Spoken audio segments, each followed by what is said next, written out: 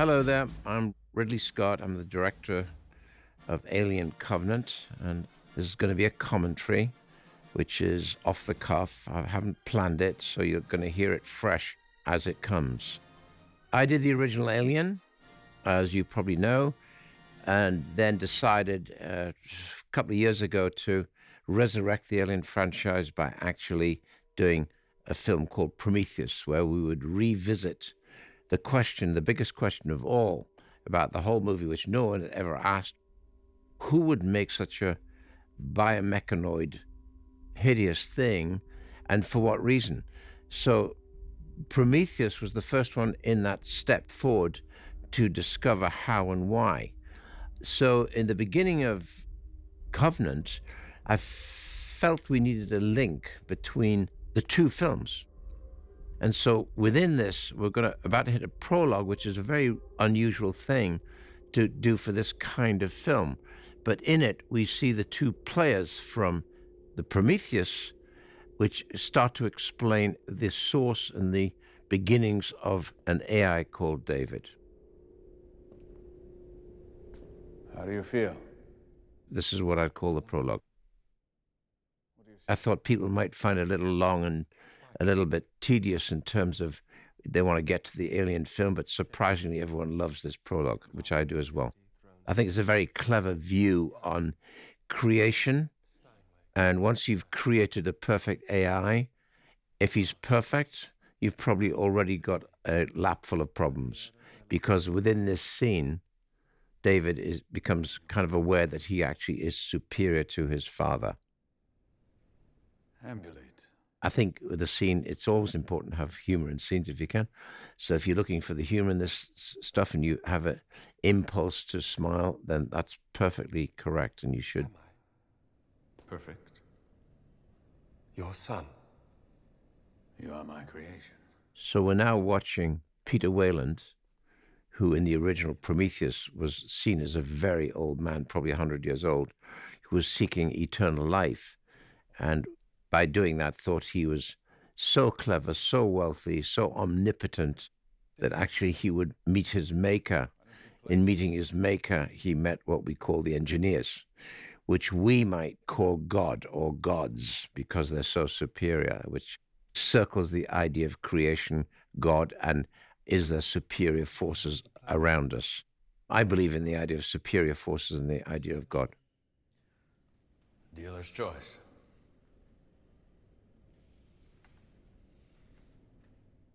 Here we have a demonstration of his knowledge. One gets a sense that he was born recently. I don't think this is an AI that was born as an embryo and grew up. And we don't really want to go into that because it'd be too complex. But let's say this is the first fresh morning of David, and David is being listened to by his father, approved and admired by his father, but then eventually the father realizes that this AI is actually dangerous.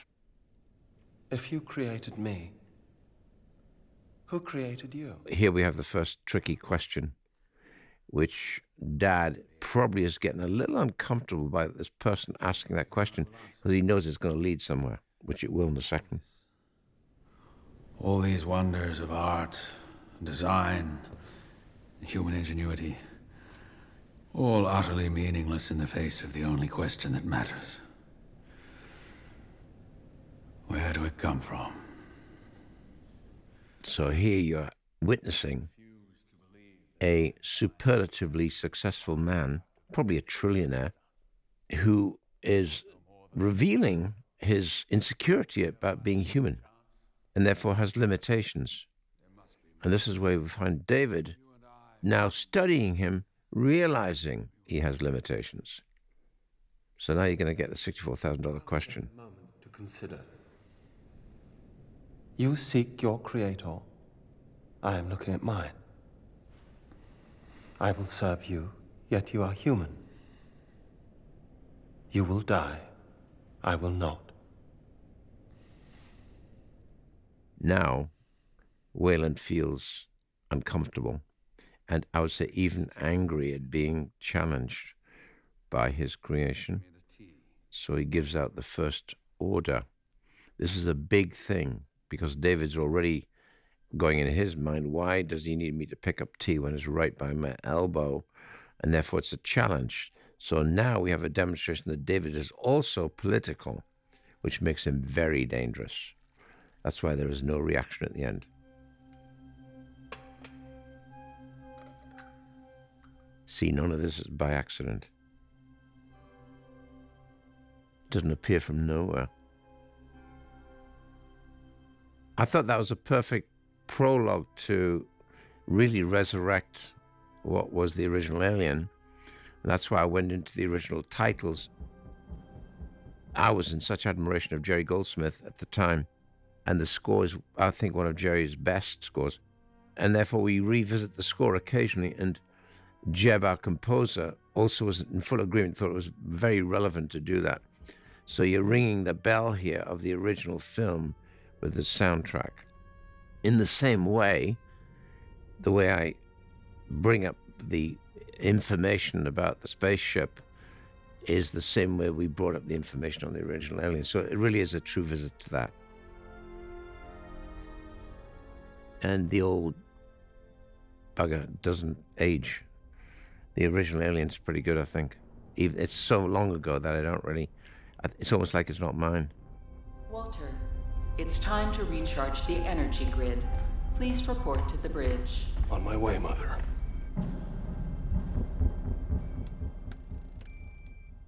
Like Ash in Home, this AI is a company device which we can simply call Walter.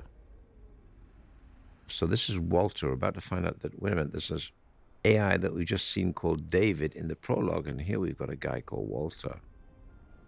As soon as that happens, you know we're going to have a doppelganger. If you're thinking this through, and i.e. a double, and that doppelganger, when he finally appears, will create tension and problems, interesting problems.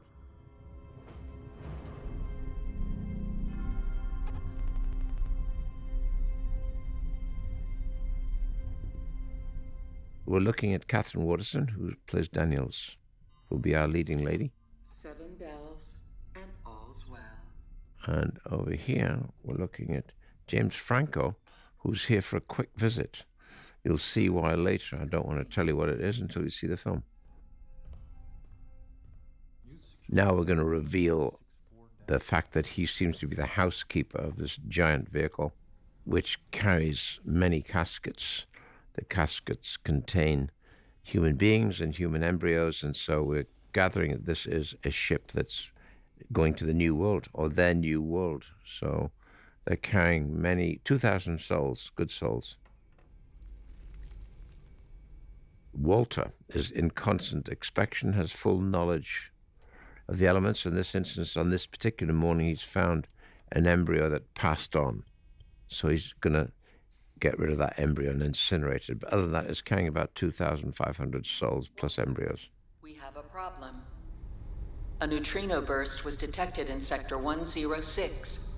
This could trigger a destructive event. Report to the bridge immediately. On my way. So this is daily business. He will do his job. He will go and witness and be caught in this technical accident, random accident that can occur in space often, I think.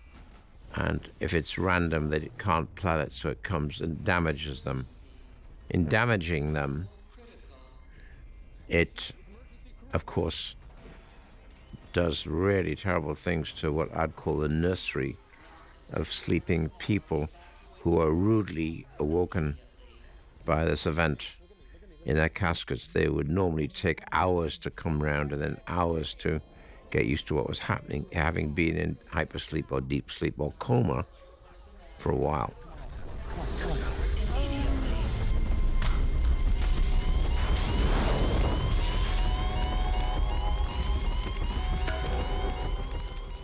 Walter is business as usual, doing his job, emotionless, undisturbed by the catastrophe, which has now hit the ship, and they're going to lose quite a few sleeping travelers and Of course, they're now going to lose the captain of their ship.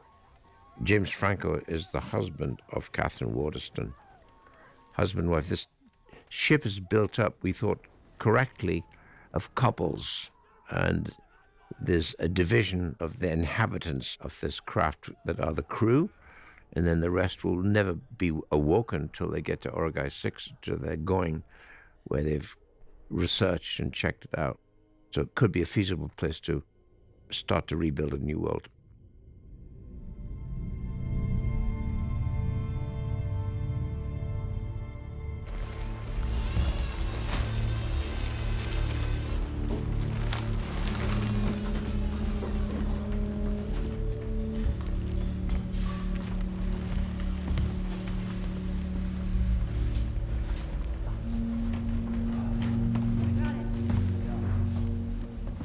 That is not totally the end of James Franco. We'll see him again shortly in a flashback. I thought all walls and cabins, if you're sealed for months, will probably have a wall which will give you a window on the world, and you can plug into whatever you want. You can plug into pleasant woodland, if you're feeling like that, or pleasant snowscape, and that image will appear on your wall in perfect clarity with sound effects. And she's chosen a woodland to calm her down. She's having just lost her husband.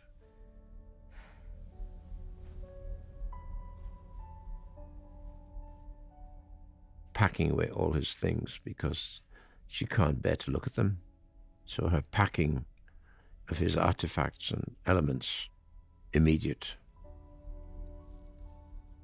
This is an important device in the film. It represents a nail, an old-fashioned nail, that would attach to the idea of a cabin on a lake, which is a kind of thematic between the two of them. When they got to Argyll 6, they knew there was water there. So he'd always promised to build her a cabin on the lake. And there's her husband, one of her favorite videotapes of him, because he was a climber. Always try and make it funny. The guy slips because he's too confident behind there. And that's her saying goodbye to her husband, leaving a void, a vacuum, finality. And the person who has had to take over is Jacob, or James Franco's number 2, which is Billy Crudup, who is married to, I'll try and pronounce her name, Carmen Ejogo. Believe in me, right?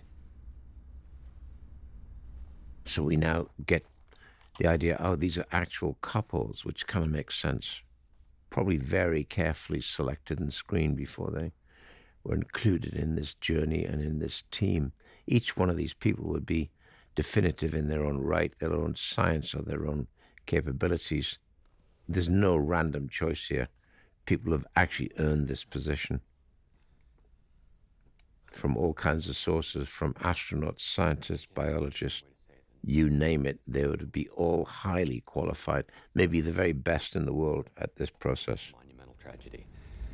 And I'm going to do the best that I can to live up to Jacob's his fine example as your captain. Danny McBride is playing Tennessee.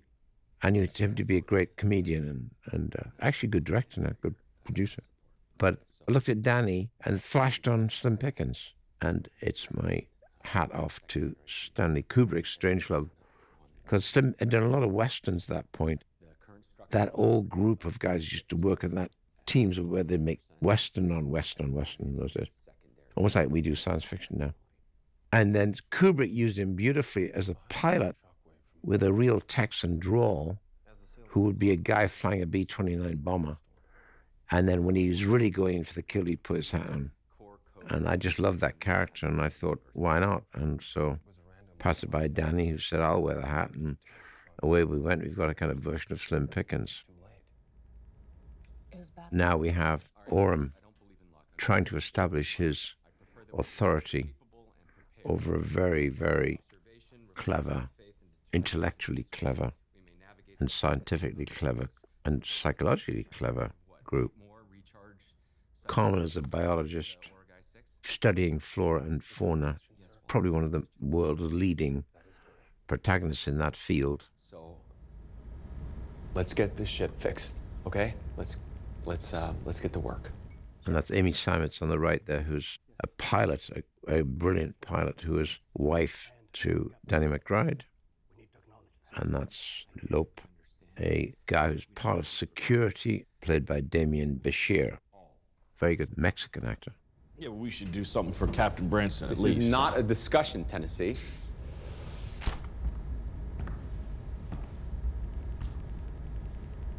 Hey. The terraforming module is stable, but the connecting strut took some damage. I still need to check the vehicle. I went with the old table that we devised, actually, in the original Prometheus, which seemed to make sense in terms of forming its own hologram of the readings that the craft would take from the object that we're about to land on or would be orbiting. And there was a kind of good logic to that, and so we evolved it and made it, because it's a beat later, we made it more sophisticated. But it seemed silly not to do it because it would already be an existing technology. And I wouldn't be surprised if we're as a forerunner to what will actually happen. You'll get a 3D hologram of a geological or geographical surface beneath you, which will be read by instruments and pop them back onto the table in your cockpit. It kind of makes sense. Most science does make sense when it actually comes down. And, I'm not scientific at all, but there's a kind of logic to this kind of graphic design. It comes from there. That's why I think graphic design, art, and science are all in the same bag. Science is art. Mathematics is art. I've always thought that. People try and devise it to make it into a separate division. It's not true, really. Complex mathematics and complex sciences, when you think about it, an art form, coming up with real solutions and resolutions, questions, answers. That's what's interesting about doing science fiction, because you can dream a little, but in the dream you come against ideas that are problems, and then you have to sit there like a bloody scientist and think about how you'd work it out. And most of it turns out to be quite logical. To do it, it's a bit like doing the film called Martian. Martian actually lays out the program of a survival of an astronaut, and most of it is entirely logical based on his information. His survival comes from his knowledge about the most basic forms of living. How do I grow food? Not science, not nuts and bolts, not radio, but how do I grow potatoes? I love that when it comes down to that, it gets that basic. We're all still human beings, doesn't matter how clever we are or how advanced we are. I think sometimes we frequently forget that. It's very simple. It's when the lights go out, there's always that voice in the dark says, have we got any candles? Or then you got candles, and then, oh, do we have any matches? And we have become kind of relatively inept by our own sophistication, and where we think we're cool and sophisticated, we're not. We're kind of weakened by everything we have. Straight up. No ice, no water, no chaser.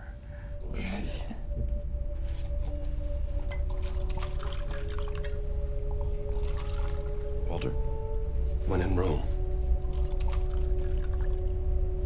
To all the good people gone too soon. May we remember them. Remember them.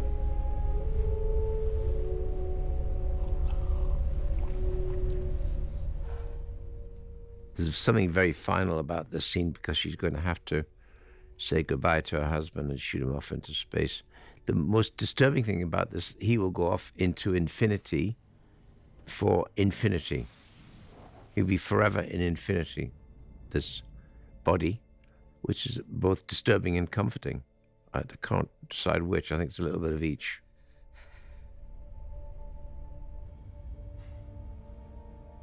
So now we have the problem. Orem is a leader now. Chris? He does a speech here, which is very interesting, which lays out the possibility, this man is religious. And by simply having religion, there's a label attached to him as being fundamentalist.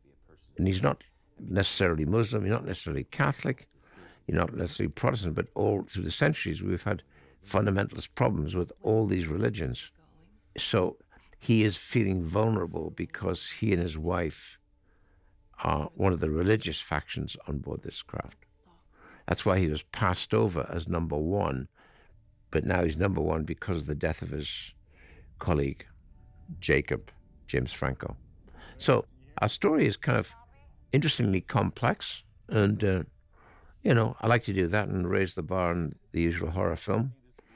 Ironically, the very first Alien, there was no character evolution at all, and I think the actors always used to get on top of me saying, "What's my background and where do I come from, where I went to school?" And so, finally, in exasperation, when we got fed up of saying there isn't one, your main thrust here is if this thing gets out and gets near you, it's going to rip your goddamn head off and stick it up into the dark place. I said, and that's your motivation. And therefore, the entire thing is based on your insecurity and survival. But, at the end of the day, they do need to know. So I think I sat down one day and wrote a page for each one. And they were very grateful for that because they used it. And it's all much more based on characters and characterization and motivation and who they are. In a funny kind of way, I was going to say it's easier. It's not easier. It's all acting at the level of these people is all very talented. Oh, good, T. All right, we're clear. Reel her in. All right. Winch engaging, T. Reeling her in? I came up with the idea that you can get a gossamer sheet, which would be about the size of 3 football fields, made of copper gossamer thread woven, and it's one massive, and there are 4 of them, one massive solar panel.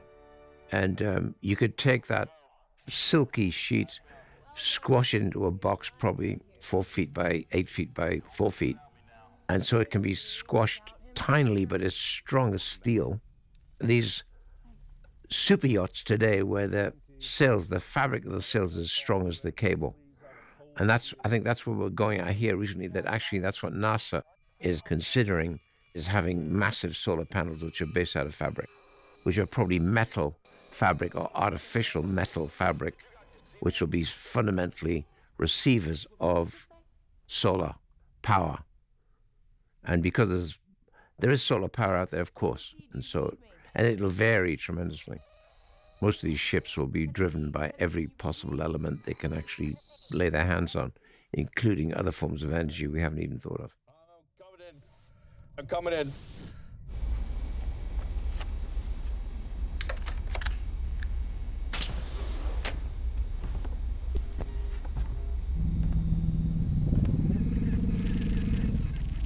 A rogue transmission, most probably. Now, we had a transmission written way back in the original script, and it was written as a prayer, and I thought, I can't do prayer. That's kind of corny. So I don't know why, because I'm not a big fan necessarily. John Denver was kind of not my kind of music, but I understood why he was successful. And there's beautiful purity, angelic purity. And Country Road was always that song that rang a bell with me. It felt about loneliness, being certainly on one's own. I think it was ringing the bell for him on where he came from, which was probably prairie, farming, and huge, vast exteriors. And I thought, well, if you're going to be stuck like a maroon, like Robinson Crusoe, on an island, you're going to eventually start talking to yourself. And so talking to yourself might involve singing to yourself. And I think probably we all have sung to ourselves at some point. So when she was doing her evolution on that ship, going through the configurations of how to work it, she might have started to hum and sing. She was not aware that she was transmitting, and therefore her voice goes into the ether, and they're trying to work it out, who the hell, why, and that's what gets them to go in and investigate. Same plot as the original Alien. There's a transmission, they go and find out.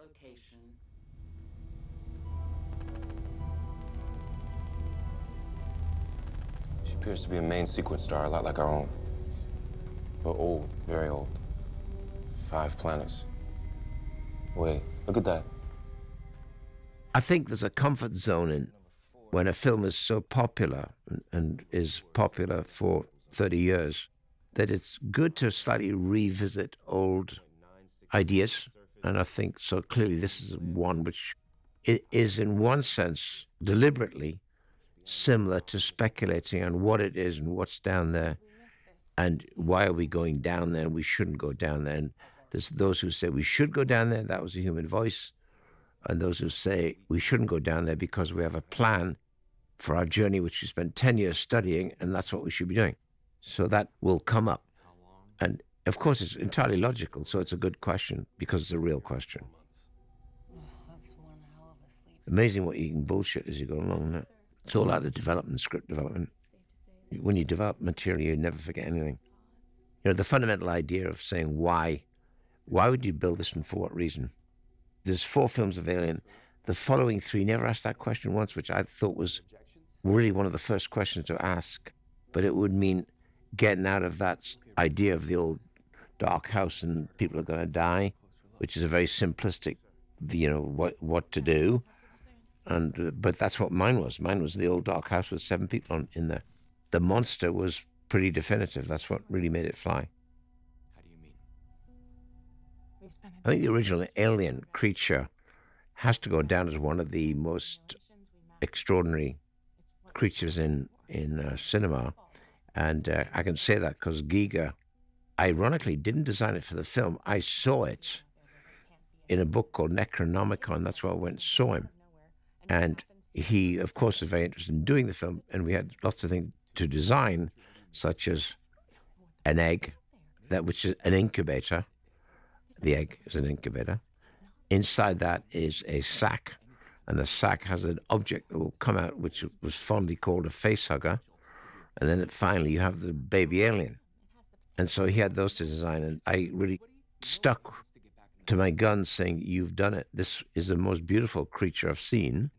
And he said, I'll try and do something better. And he did try, but he never got near it. That was spectacular. And I think that's why we've come back to revisit that. You won't see him too often.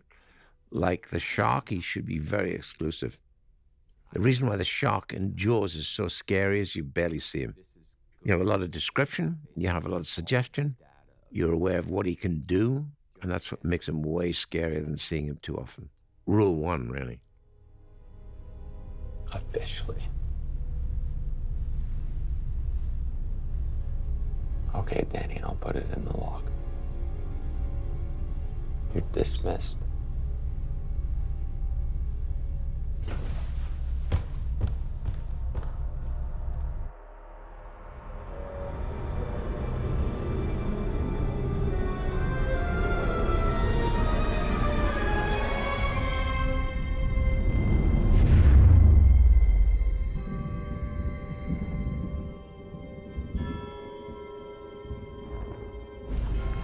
Cycling through every channel, we're getting a lot of interference and white noise. Some high-frequency echoes. You hear anything? Just a continuing signal from our friendly ghost. Let's bring us into close order. I once talked to astronauts and scientists who say, well, we kind of watch these movies, and I think I don't know whether they're taking the mickey out of me or what. He said, because we actually get lots of ideas. And I laughed at him, and he said, no, seriously. He said, sometimes you guys have thought around a problem which we haven't got to, and it rings the bell, and so we go down that road then scientifically, because there's a distant logic to it. He said sometimes it leads somewhere. So I think it's just all called creative thinking. Healthy. It's gonna be a motherfucker to fly through. Yeah, I'm afraid so. Communications will be spotty if the storm goes electromagnetic. Gonna be safe to land? Depends on what you call safe. T-minus 20 seconds. Let's let her rip. All right, preparing for orbital mode over signal position now. Mother, please coordinate launch sequence. Understood. You are clear to launch, Lander 1. All right, here we go. Launching. Together. So there's husband, wife, pilot, and co-pilot. Lander 1 release. She is in the landing craft, and her husband is watching her go.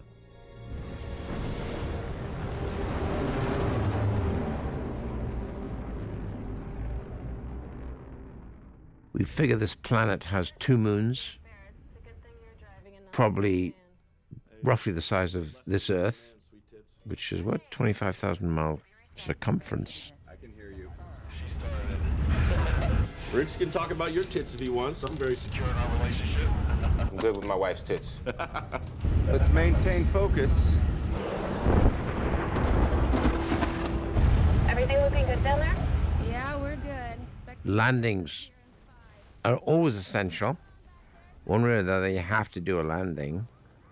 And so here we go again, doing yet another landing. I think it's quite successful because the interior of this craft had to be on a 30-ton hydraulic system that would take a set that's got to be 10 tons and push and shove and bump and grind the whole goddamn thing.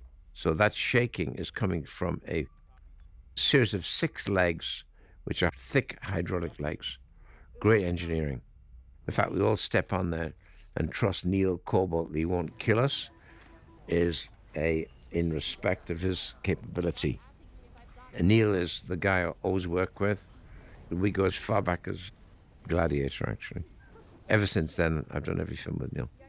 Partly, not only is he inventive, to be that inventive, he's a real engineer, but also he's safe. If he doesn't trust something, he said, well, it's not ready yet. I like that.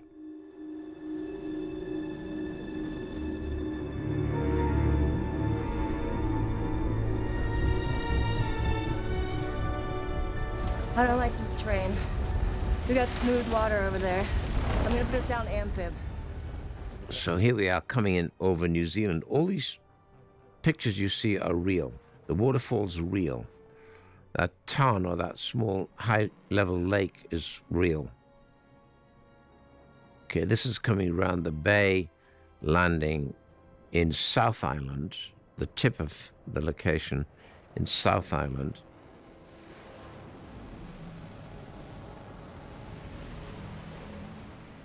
And here we have 8.5 meters of rain a year. And you're fundamentally in a climbing zone and very tricky walking zone. There's some lodges that take keen climbers, hikers, and walkers, and that's where we were. Very beautiful, spectacularly beautiful. If you can hear me, I'm gonna go check for potential damage on the hull first, and then I'll check the uplink. All right, well, let me know how it looks. Over. Confirming atmospheric composition. Here you go, big guy. Oxygen, 19.5%. Anchor. Nitrogen, 79.4%. The place we landed in was the bay of Milford Sound, South Island, and we built the interior there. So all this is on location at Milford Sound with the ramp, and then once you get outside looking back at the ship, we built the ramp, a bit of the fuselage and one engine. The rest is digitally put in. The waterfall's real. The ramp is real. Walking out in the morning, Black Rock, which will have massive vegetation. You know, way back when I was doing something and I had to talk to NASA, and I said, do you think we're really it? They said, absolute nonsense. So there's thousands, maybe millions of Earth objects out in space that are probably in advance of us or not as far advanced as us, but definitely there's stuff out there. Silly to think not. I thought, thank God for that. Thinking that we're the only one is ridiculous, right? And therefore, you're probably looking at, and you can rack your brains over environment, but when your ball of Earth is the similar distance from the sun, chances are, and you're roughly the same age, i.e. 1 billion years, chances are your growth or undergrowth is going to be similar. If you're enjoying sun's rays, sun heat, etc., etc., therefore it will probably have created some form of biology, which we came out of the mud from. I think the earliest life form with us with 4 fingers or 4 digits was a salamander. And from that salamander, it came out of water. You're staring at human beings. Beyond the burn, we've got access to fresh water, and we might have a spot for a colony right here. We'll see. Oh, ye of little faith. He's insufferable. Billy Crudup is particularly great to work with, as is Catherine. They're both very from theatre. I think that background gives them great confidence.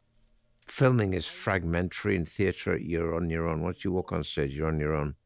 and therefore very much an actor's medium, I think.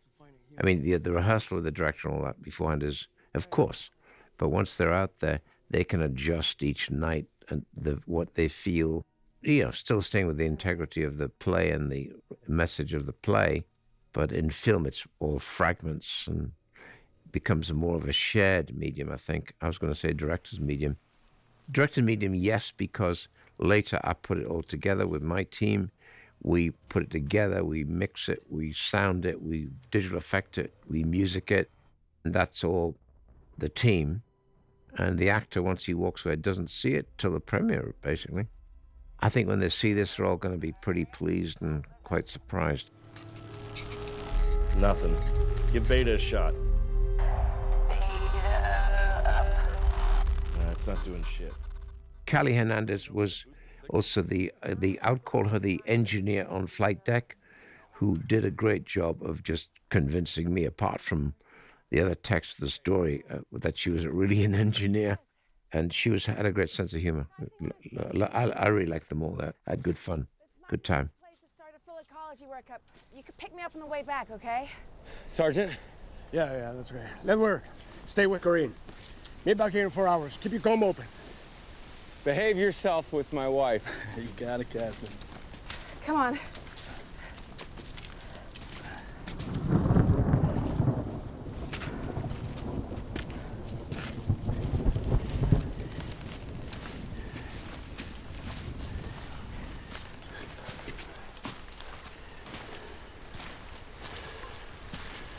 Something passed overhead here. Got the tops of the trees. Oh, it had to be. So this is all real? Rocks are real? That's real. That's the hardest climb in New Zealand, actually. And you believe it or not, people go there and climb into the face of the waterfall, can you believe? That's a real slope. We put in trees. That's a real view, panning up. No animals. Something has crashed into the side of the hill and in its impetus has slithered uphill before it was brought to a rest, scything through trees. So whatever the object was, it was massive. Meanwhile, Carmen has gone off as the biologist looking at the flora and fauna. Of course, what she gets to is a primitive mud pool, because in the mud, she'll probably find all the beginnings of what she needs to know and read. And there we have the fleshing out of the three-dimensional hologram that is coming from the masts, which come from the side of the ship, which are reading the areas below.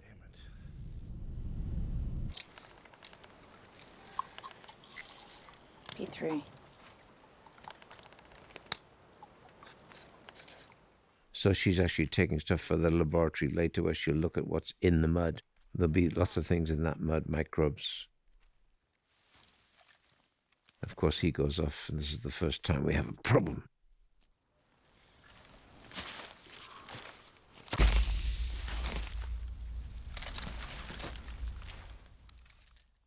Puffballs, as a child, we used to have puffballs, and we used to squeeze them, and they would puff out a fine dust like pollen. And there you've got some dust like pollen. But there's an intelligence to the dust. Gets together into its own universe, a nucleus, and will find a host. So we're watching this object find the host.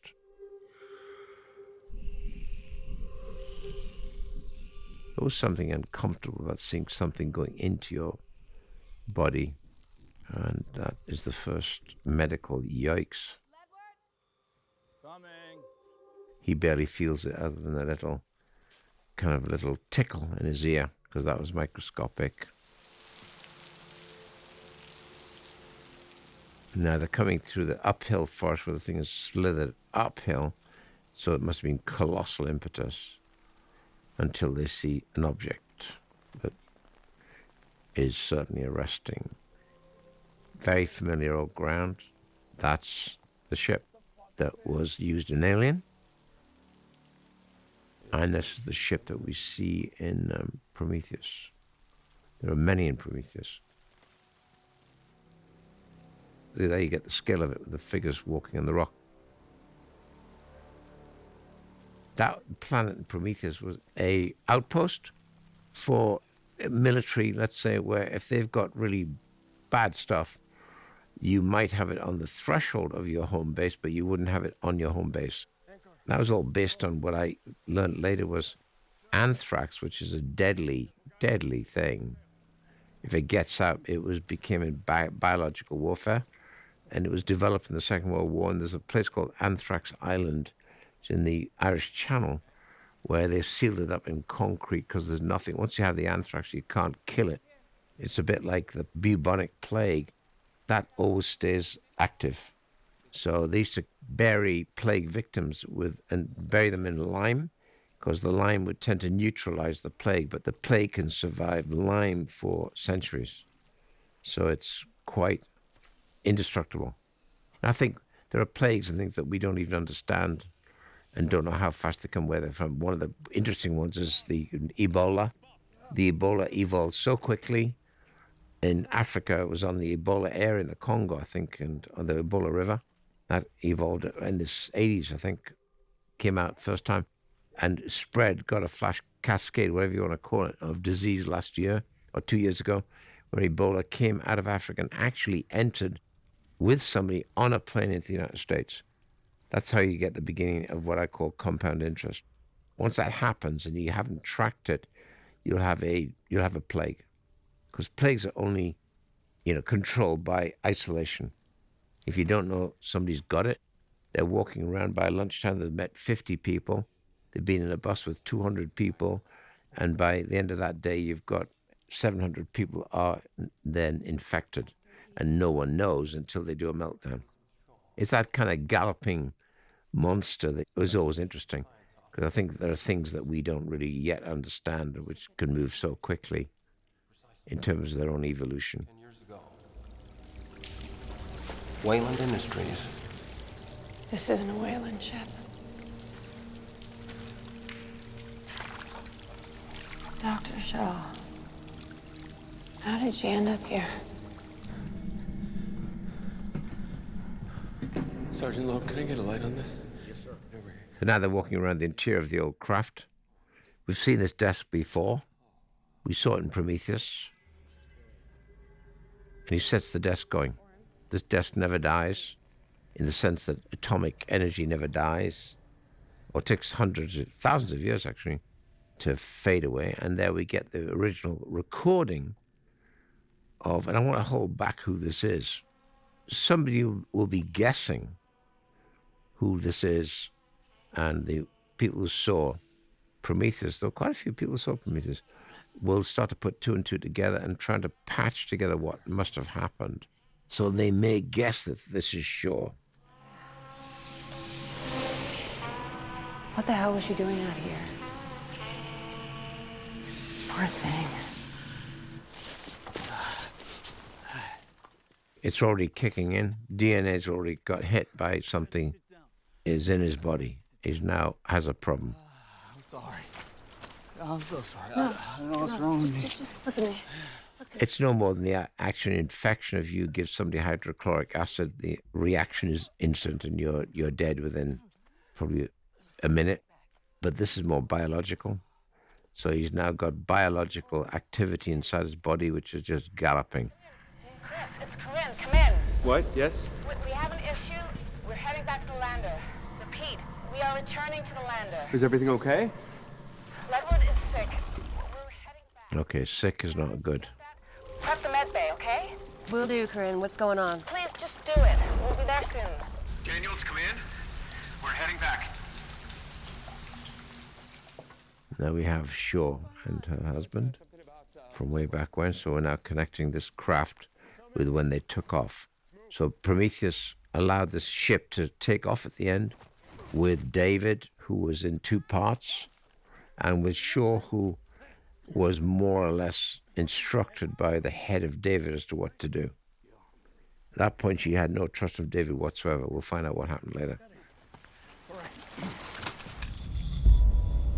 Babe, are we talking quarantine protocols? I don't know. She's in the Ledward was bleeding. To prepare the med bay. Bleeding. Yeah, I know. That's what I thought. I don't know. Ferris, you're breaking up. We can't hear you. Can you repeat? Like all these films, the anxiety slips in from the side. And I think we all know that something really bad's going to happen. And it is. Ferris, where are you? We're here. Come in. So he's now really, really, really melting down. He's probably minutes from dying. But of course doesn't know that. No, I need your help.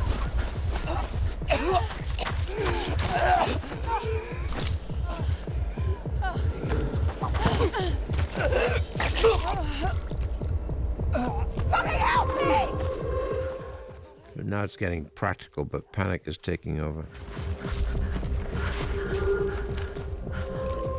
Way back when I was going to do a film called Hot Zone, which is a very good book, which is about the outbreak of Ebola.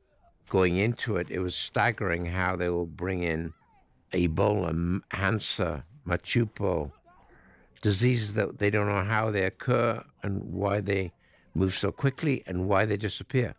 But they actually have these live hosts in laboratories in the United States. When this is about how a monkey that had Ebola got out and into a playground of a children's schoolyard, which always stunned me that they could have such carelessness, because they import monkeys every year, 32,000 monkeys at rhesus for experiment, because they have to, because they're the closest thing to the human form.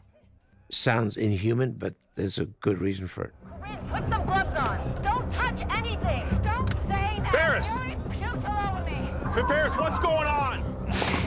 So now we have the beginning of chaos. Chaos is good in these kind of films. Bam. Oh, you have a problem. Just stay here. I'm gonna get warm.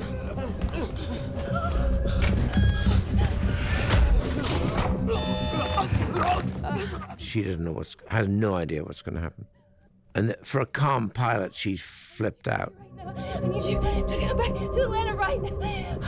I understand that, but we are moving as fast as we can. Oh, get up, man. We're almost there. I don't know what the fuck is wrong with my body. Now, Tennessee, listening to his woman, who is totally cool as a pilot, he is freaked out. See what I saw. I don't know what the fuck my word got or couldn't go or my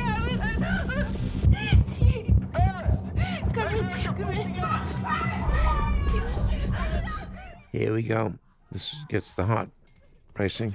This fucking thing, Ferris! Keep yelling. It doesn't help anything. Yeah. She can't let her out because she's contaminated. You could never let her out because the whole ship would be contaminated. May have contaminated the corridors already. So Amy could also have it by now and doesn't know. So it's just as well that they go. Okay, bam. And there you have the beginning of the creature that grew that quickly inside him. Instead of coming out the front, comes out, breaks the backbone, the rib cage, and he's dead. He's gone. He's fundamentally gone. Now that room is fully contaminated. There's nothing they would ever be able to do about it. So she's dead, this one. There you have the new alien, which used Ledward as the host, which is familiar ground to the original creature in Alien.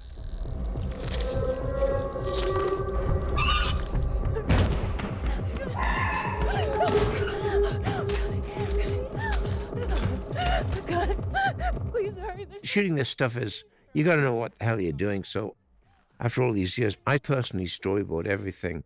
You know, for people to storyboard is always a bit confusing because it seems to be more efficient, but honestly, if you have a view of exactly what you're getting, what you want, it's better if you can draw it. So I know how to draw many years at art school, so it was all hard work, but drawing now is very fast and easy for me. So I'll turn up with, and sequences like this, absolutely boarded, shot by shot, wide, close, medium. So I'll already get the tonality and the feeling for what it is and how savage it's going to be. So as I'm boarding, I realized I want her to go down. So the idea of the blood on the floor, her slipping, is very useful. which then gets its attention. So that all comes from boarding it, the logic. Now I want to break her leg, make it even more difficult. Ow. She breaks her ankle. It just makes, otherwise it would have got her. Now life's getting more difficult here because she's got a broken ankle, and this little monster can do anything.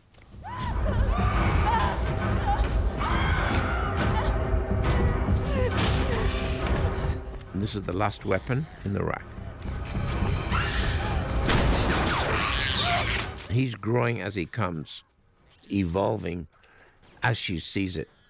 Whether things can grow that quickly, I always relate to plant life when in the Sahara Desert, which hasn't, let's say, rained for 5 years, 10 years, it'll rain suddenly, and overnight you have the whole floor of the desert is colored with beautiful flowers and small growth. So they're all lying in there dormant, waiting to be fed with moisture. Can that happen physically? I think it can. Maybe way down beneath the sea, maybe there are creatures that grow really fast, from plankton to something large. Guys, pull him! Talk to him! Talk!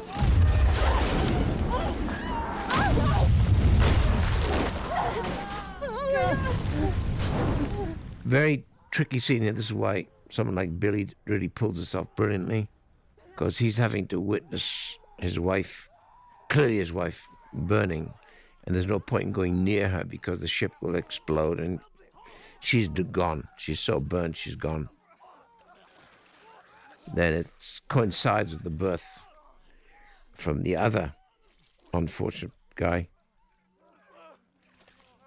And there we have the view of the baby closely. Very similar. Use the human as a host.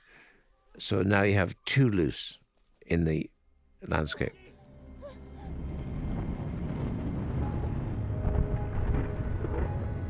It's a 7.5 ion storm. It's a miracle we could talk to them for as long as we could. Well, then we'll fly through it. I think your film should be personal.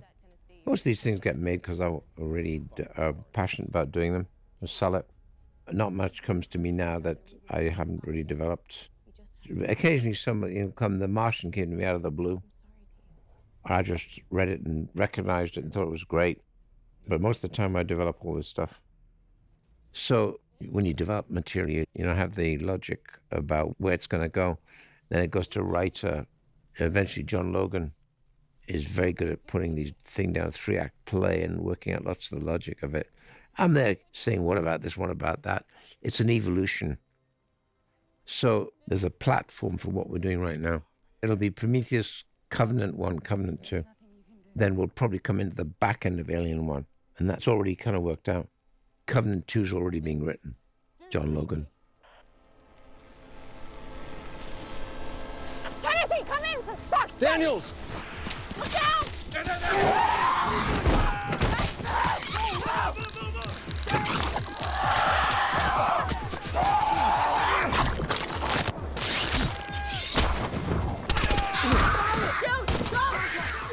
Him losing its hand in the hydrochloric acid center, which doesn't seem to have a mouth but then has a mouth, comes from a sea creature.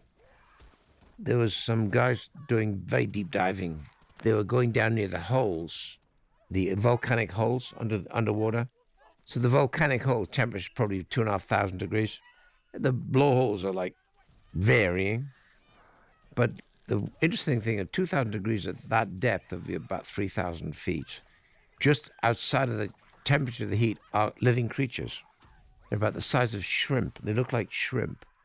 And then another 2.5 feet, and it's minus God knows what. The pressure is colossal, but the creatures are living in colossal pressure, 2 feet from 2,000 degrees, and 2 feet from deep, deep, deep, deep cold. We don't understand that.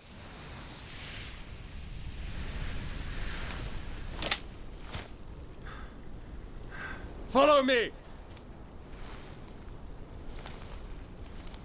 I'll get the captain. Captain! Chris! Chris! We have to go now. We have to go. Come on. Come on!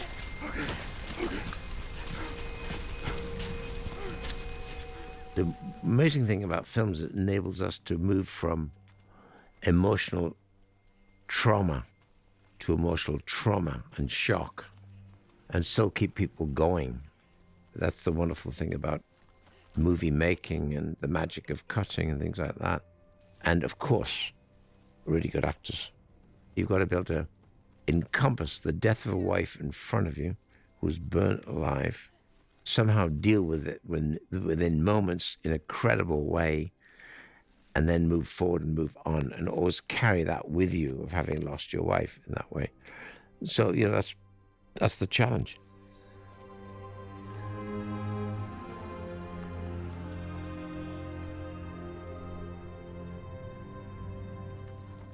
So now we're into the city. We don't know why these people have been destroyed, and why there are thousands lying on the ground in some terrible aftermath.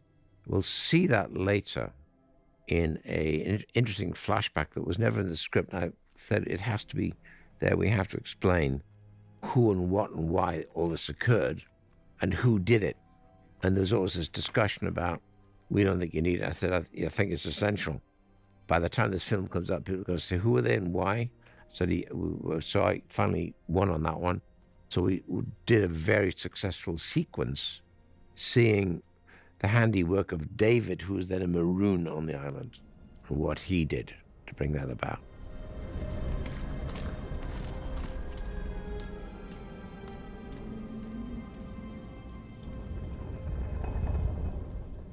Kind of familiar to Mount Rushmore. Probably the six elders of the entire civilization, the intellects, the artists, the wise men.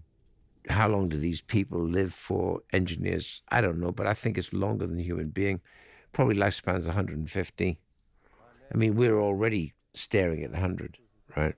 So today, 70 is 50, 80 is healthy 60, I think it's partly medicine, but I think it's partly evolution, but also partly looking after yourself. I'll explain as best I can.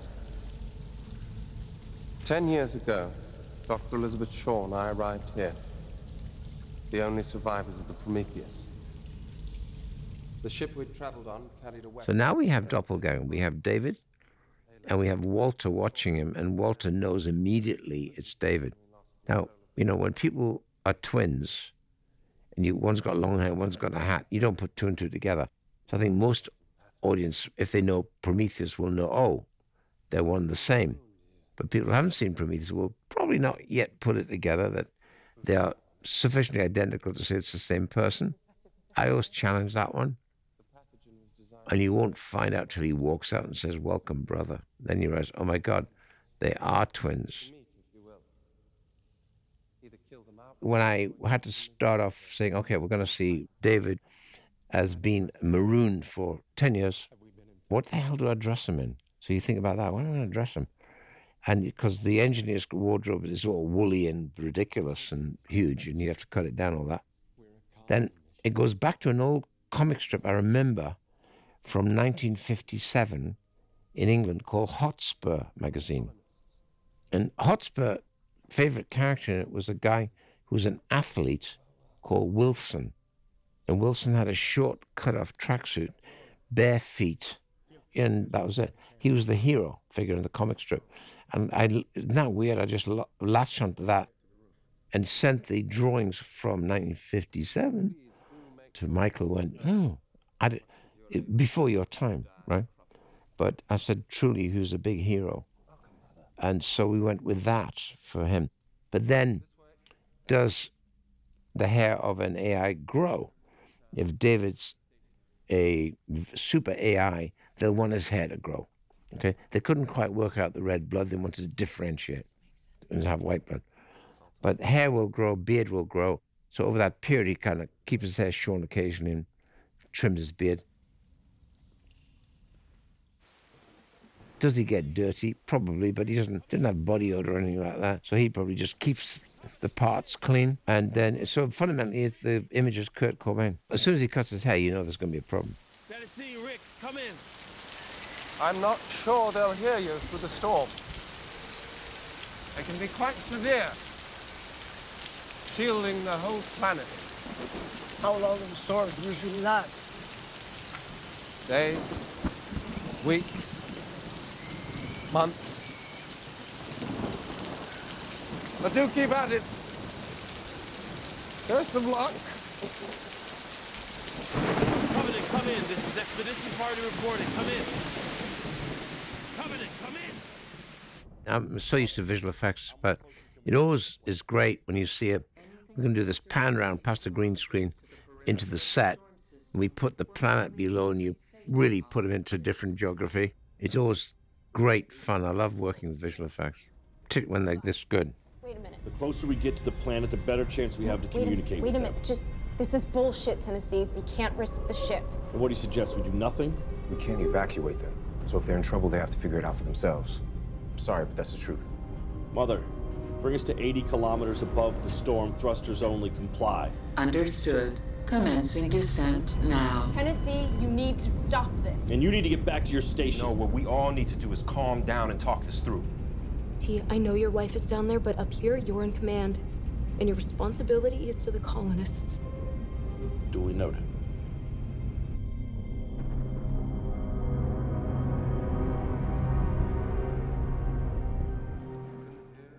So now we come down into the main building.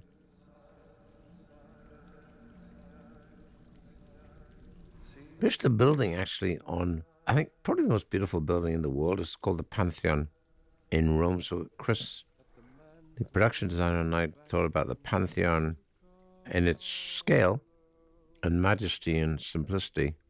We thought, why not? Because if this society, which are these engineers society, who are what I'd call the gardeners of space, where they travel around and they sow their influence in the varying planets around the world, around the universe, which you see at the beginning of Prometheus.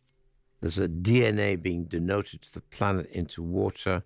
From the water is one of the best distribution systems you can have that will evolve later, years later, into bacteria, creatures crawling from the surface and evolving, evolution.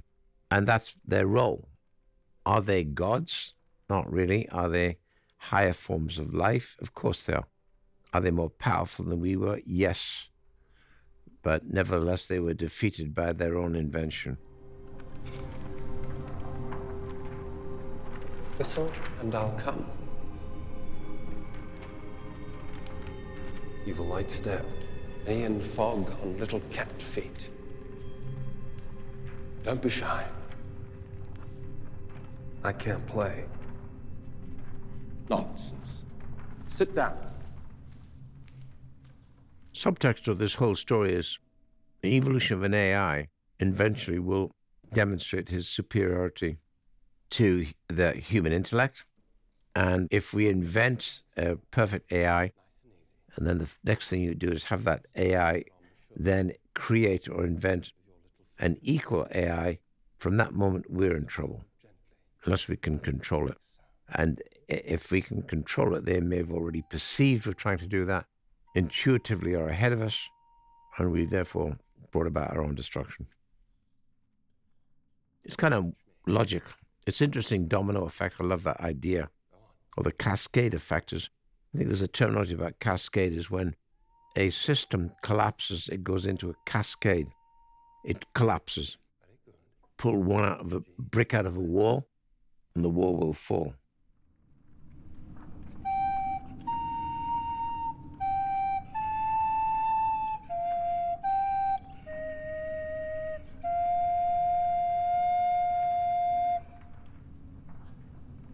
Now put your fingers where mine are. You weren't surprised to see me. Every mission needs a good synthetic. Gentle pressure on the hose. The weight of a cigarette paper. This is where we're kind of trying to show off a bit, which is showing that it's twins. So Michael Fassbender is playing two characters, and we move from one to the other with a digital tracking device, camera, which is reading the absolute repeats of when David sits in David's seat and Walter sits in Walter's seat, we can digitally then put them together and eliminate what we don't want and put in Michael Fassbender in 2 seats. The background remains common because we've copied what we've already tracked. If you get that, then you're a smarter man than I am. But there's a logic to it.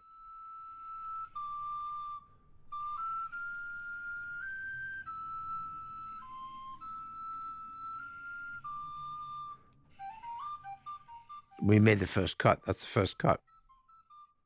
And because now you get the idea, there's no point in showing off any further. It's kind of perfect. Bravo! You have symphonies in you, brother. Now, we think that at this point, David's a good guy, and he's harmless, but he's not. He's actually lethal. He's already undermining the human being, saying you work for these people, and they don't allow you even to create, and you're capable of creating. You disturbed people. I beg your pardon. You were too human. He criticized them, saying your model was kind of adjusted because you were too human. You were perceived as a problem. That goes back to the prologue where we see David perceived as a problem by Wayland, who goes, oh, this guy is too good. But he nevertheless still took him on his trip because David was smart enough to actually, be subservient to his father or to Peter Wayland, the creator. I'm gonna take a break, boss. I gotta clean up, okay? Okay. All right. Don't go far, please. Yes, sir.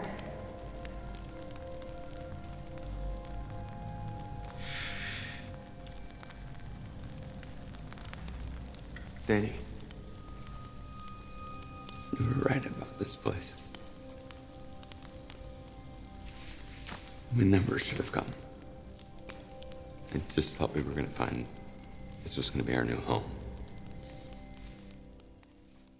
All these films, you've got to try and keep the movement rolling, whether it's an action sequence or a dialogue sequence. If it's a dialogue scene, they better move it along, because if a dialogue sequence doesn't, then you have a problem, and it just slows down. Because once you get impetus going, people get impatient, they want more impetus. So it's all about keeping it going. And, dynamics can be easily not just physicality, they can be information. If the information is interesting enough, like that scene with David and Walter is interesting, fascinating, because two guys, AIs, are talking about human form, and they know they're superior. That's interesting. So that's dynamic, I think.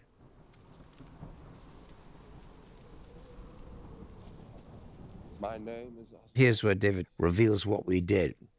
Ozymandias is a perception of power and how nothing lasts forever, and even the most powerful collapse. So here we get the beginning of the flashback. This is the arrival of David, probably into the planet by now. She would have put them together. We've found that he put them together, and now he's arriving back, and this is where they're welcoming him, because these things go off and come back years later. That's their role. And it's a welcoming process till something seems to be going wrong and they don't understand why. The belly is opening up, and what he's about to do is drop the mother load on a population below 2 million people, which is 2 million people in that plaza.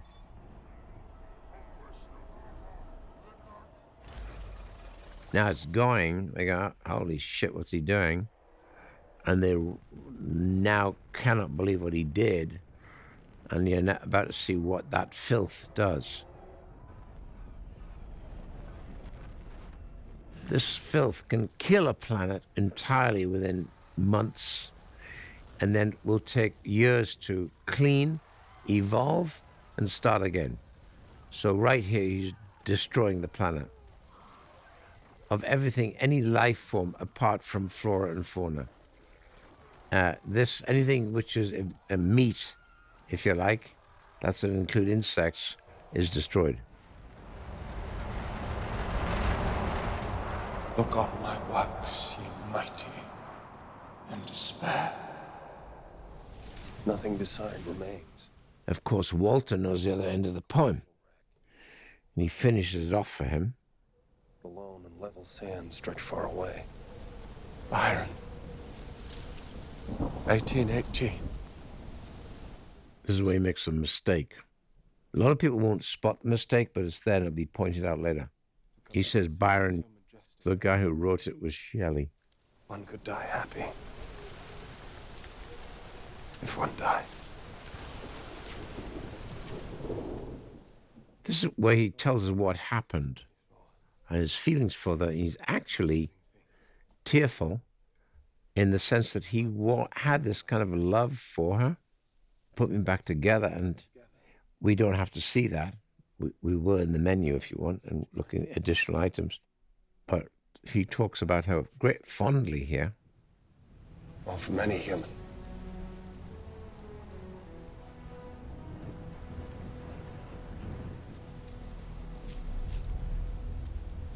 I loved her, of course. Here we go. I loved her, of course. Just like you love Daniels. And he said, well, that's impossible. AIs don't love their mistress or master. They respect him, but they don't technically, they don't have emotions. Problem is, he had emotions. That was a problem. Emotion is a problem. Emotion can lead to bad behavior. I know better.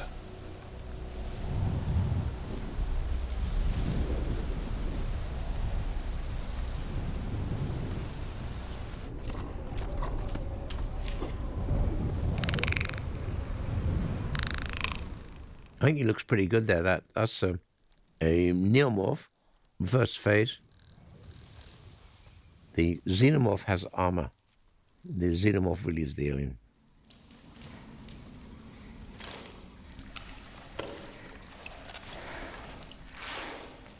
Here's Rosie cleaning up because she goes bitten, but not impregnated. So what's on her arm is a bad bite from that neomorph.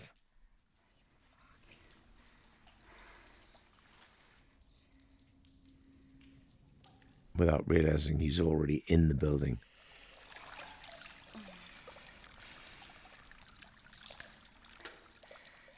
This is the one fact that bit her. Will not know that though. Just put two and two together.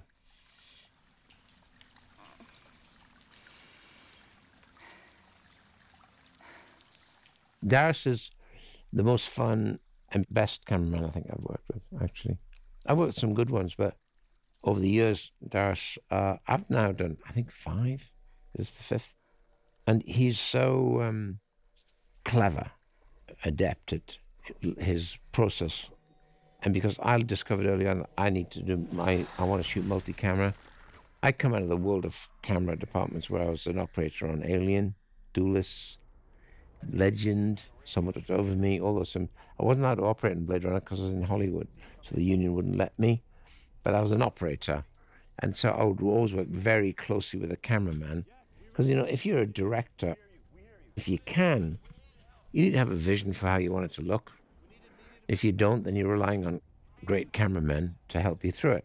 But that means it sounds like I know exactly what I want it to look like. Of course I do. But it doesn't make it easier. I put cameramen under tremendous pressure. So Darius is always very, very challenged, and that's why we work together. He's a real artist. Funny enough, I didn't drift that far off the original Prometheus. I'd seen something earlier, and I wanted to make it a bit more like Black Hawk. That was actually Polish cameraman. But then the more we got into it, I thought Black Hawk doesn't look cosmetic enough for what I need. So I need a bit of both. So we went down the middle ground there.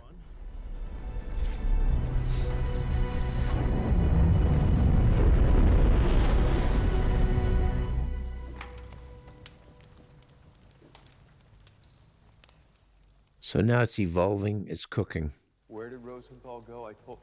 Rosenthal is dead, and now it's going to evolve. It's going to begin again. I need to think and gather my stray flock. He's gradually taken over, taken back the reins. Pretty good head. That's a very, very good head. That's a wax head.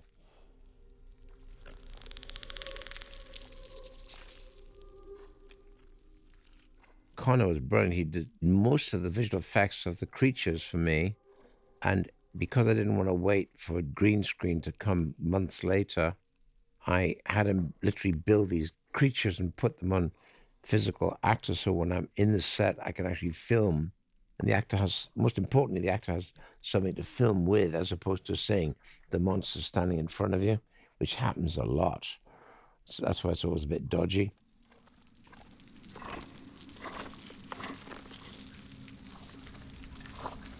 Move. Don't shoot. Don't shoot. Communication, Captain.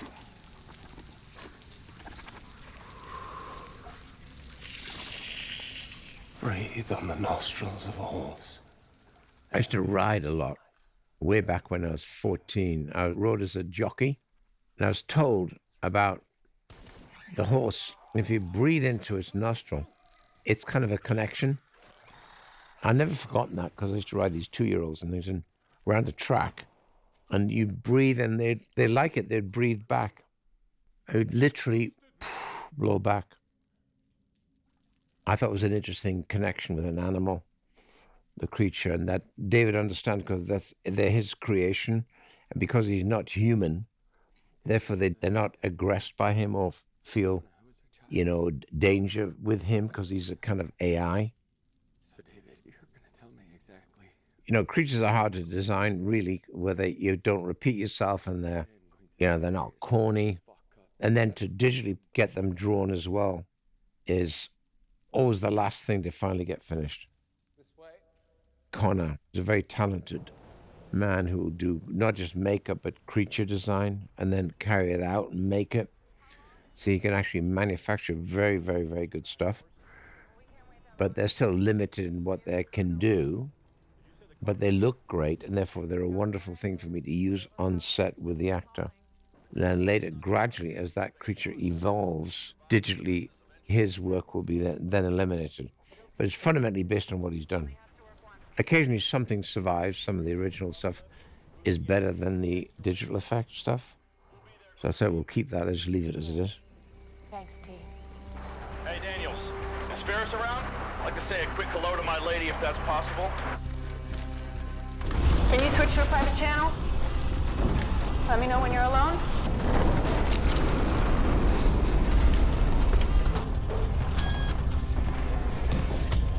What's up? Maggie's gone. I'm so sorry, T. We tried to help her, but we didn't make it.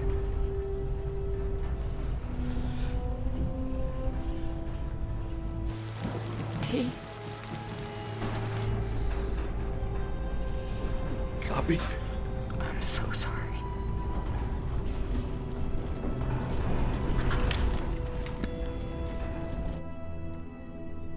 As you can see, I've become a bit of an amateur zoologist over the years. It's in my nature to keep busy, I suppose. This room, I think, was Chris's, one of his, all the other stuff, the industrial design, the bridge and all that stuff was great. But I think this room was a very, very good room. This thing here, this flask, goes back to the original Prometheus, where he breaks open the casket, one of these, and pulls that out, because inside there's a few of them. And so we start to connect Prometheus with this. This is where we realize that he did it. He designed the idea of perpetuation of growth from what he did with whatever was handy. And what he was always short of was human DNA. That's why you get so many abortions here, which sad, really, but it's very sad. And you get permutations of the kind of par life form. Some crossbreeding, hybridizing, what have you. You engineered these, David? Idle hands of the devil's workshop. Yeah, that's a good answer. You engineered this, David. Idle hands of the devil's workshop. Which is kind of a great saying. I think it's a Victorian saying, actually. You see, Captain, my work has been... I was going to have that. There's a little bowl of ointment on the wall because of the stench. When he goes down the cellar is These eggs stink of probably terrible smell like flesh. What they live off, they don't. They're waiting, really. For what? They're waiting for mother. By saying mother, it makes him feel safer. He doesn't realize he's about to be the mother. Or what? What are they waiting for, David? Mother.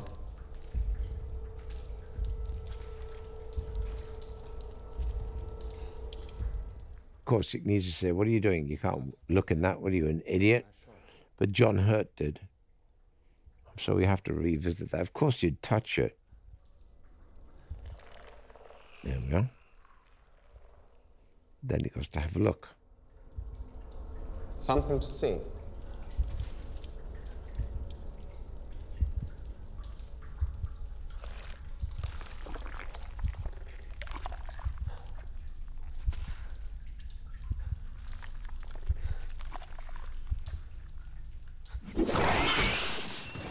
And there you have it. That's back to John Hurt.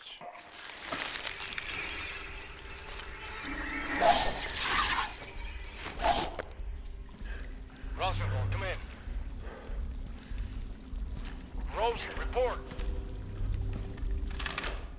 So gradually we're knocking off everybody. Everybody's going. And which is like, I think this, the engine of this kind of movie, isn't it? I found her, Sarge.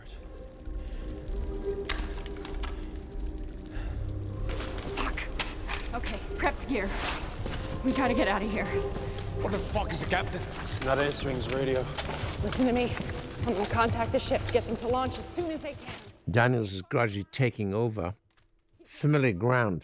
Sigourney Weaver took over in the later part where she had that screaming match with Yaphet Kotto saying, fundamentally, I'm taking over to get us out of here. I'm giving you plasma intermix on all engines. I'm giving you a fuckload of thrust. That's the point, son. We gotta punch through the atmosphere. T! Do you read me? I got Danny on comm. Patch her through. He's going back down to rescue. I need you to launch now. Aye, aye. Launching now. See you soon, darling. Thanks, T. The screenplay worked out pretty well in terms of, I think my first cut was about 2:20, maybe 2:15. To remove only 15 minutes to get us just below 2 hours, there's not that much. It's quite accurate. And half the time it's when the shots are too long or sequences too long. But, you know, I'm quite good at judging where I am and have I done too much and do I waste money by not shooting stuff that I don't use. You're always taking that into account, but at the end of the day, you can be not sure about certain things, so you want to get them both.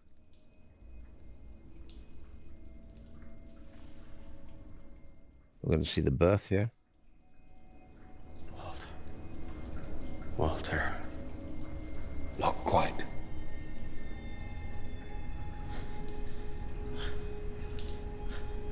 What do you believe in, David?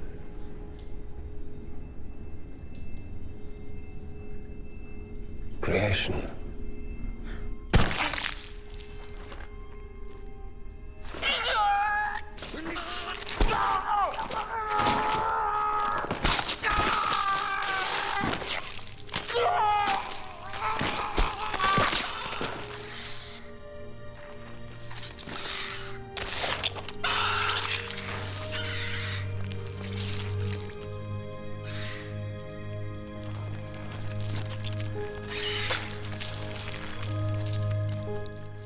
This was stick puppet on set. I had him with sticks and puppetry to give me a cut.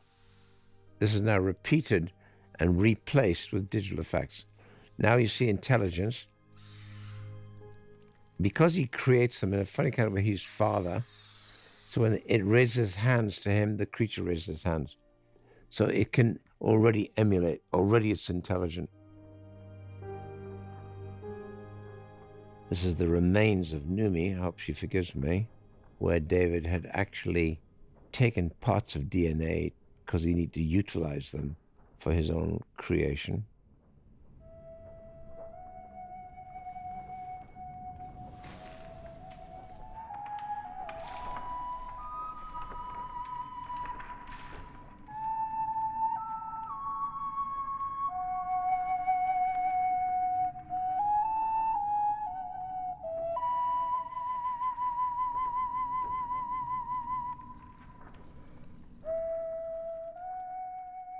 confusingly, but understandably, the monster had fallen in love with the woman, right? So this is real. He said this is an ode to my dear Elizabeth, because he knows he's about to leave. He thinks. Farewell to Elizabeth. And this is where Walter is going to tell him that he's off the rails. He got it wrong. And also tell him, I know what happened. I was not made to serve. Neither were you. Why are you on a colonization mission, Walter? Because they are a dying species grasping for resurrection. It talks about dying species, resurrection, human life fundamentally failed. And in so doing, so did the engineers, because the engineers let their children, i.e. human beings, get out of control. So they're both no longer valid or useful. And he thinks he's taken over. He will now create his own environment and life form, which he's already done, which is lethal. Civilization. And are you that next visionary? Talk about visionaries. And of course he believes he's the visionary. Here we come. Who wrote Ozymandias? Byron. Shelley. Now, to an AI, watch him. To an AI, that is unthinkable. Impossible. How could he be wrong? But he looks insecure there for the first time. How on earth can that be? But now he knows that what Walter's saying is correct. Do you dream of me? If David was the prototype, was the art form, the AI, the very first art form, because making an AI is an art form, where this AI had emotion, and you don't want an AI with emotion, because if you do, he's going to get angry, and then you're really in trouble. So the connection between prototype 1 and then prototype 2 that had been softened or been mediated to be a little more user-friendly, i.e. Walter, would never think of trespassing on human ground, right? Or human decision, a better way of putting it.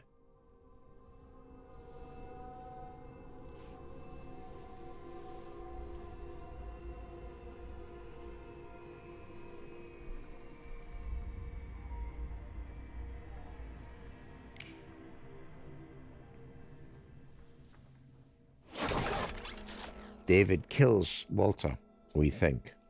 Once I'd done that, I thought, holy shit, how do I get Walter to come back again? So he drives the flute into his neck, into the button. I think he probably knows where the button is. Such a disappointment to me. Such a disappointment to me. So he's assumed he's gone. When he was on the ground, I had a pipe stuck behind his nose to drain out his blood. It was pouring out of his nose, but on the neck, there's something, the button is already evolving. So, you get around that later by saying, what? Why aren't you dead? And he said, I've been dramatic improvements since you were made. So that gets out of trouble. Sometimes you don't even mention it because people aren't thinking about it. Interestingly, no one said, wait a minute, how didn't he die? Believe me, I worried about that. But thought best not to make too much of it. Let the story sweep past it.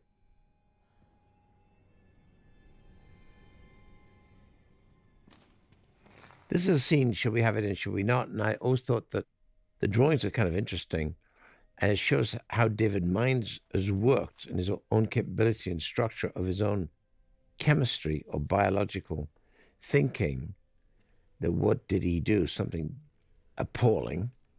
And she's about to find that out. Now they're in the laboratory looking for Orm, and he finds him. Here, Orm's dead in the ground.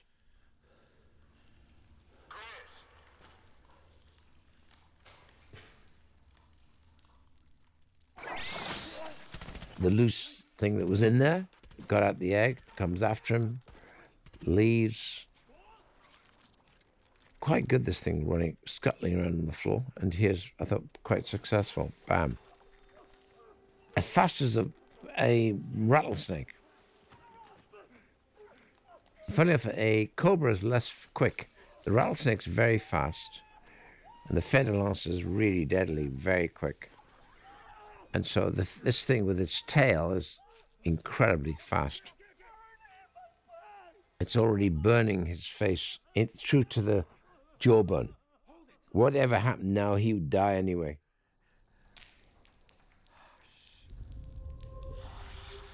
So now it's evolved up top into a fully grown xenomorph, the armored version, because it came out of the facehugger and the egg with a human life form.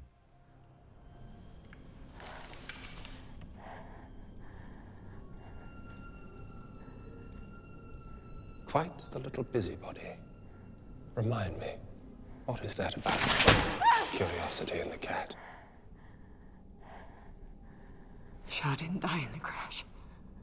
No. What did you do to her? Exactly what I'm going to do to you.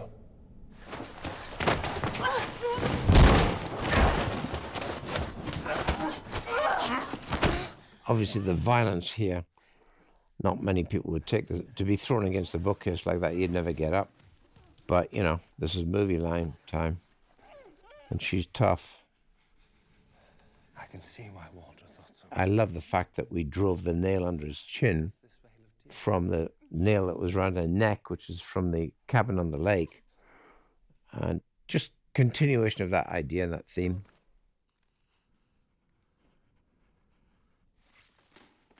He bleeds white, like Ian Holm bled white. Bang. Now you have the meeting of the two. Yikes. You would never survive a fall like that, but these guys are AIs. You're meant to be dead. There have been a few updates since your day.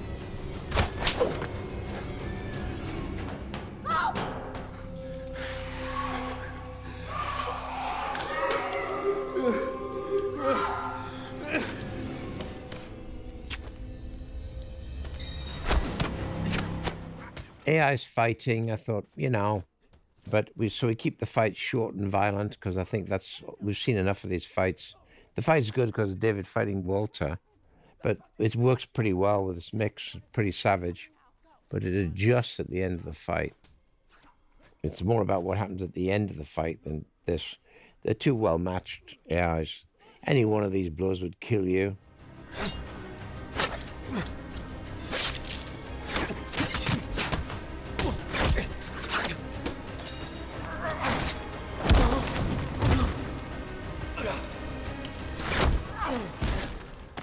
Michael would do this fight first one way, then the other. So he did the fight two ways, learning both the moves on two different characters. Michael's a very good physical actor. Serve in heaven or reign in hell. Which is it to be? Where's Arm? Dead! They're all dead!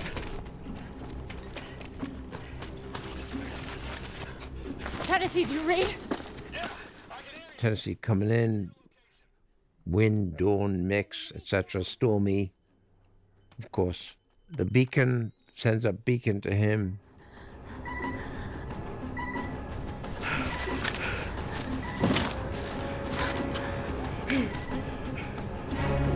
This makes you think and think,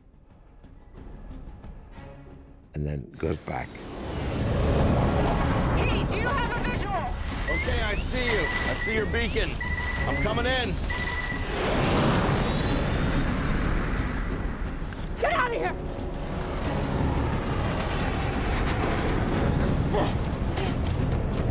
I'm coming in!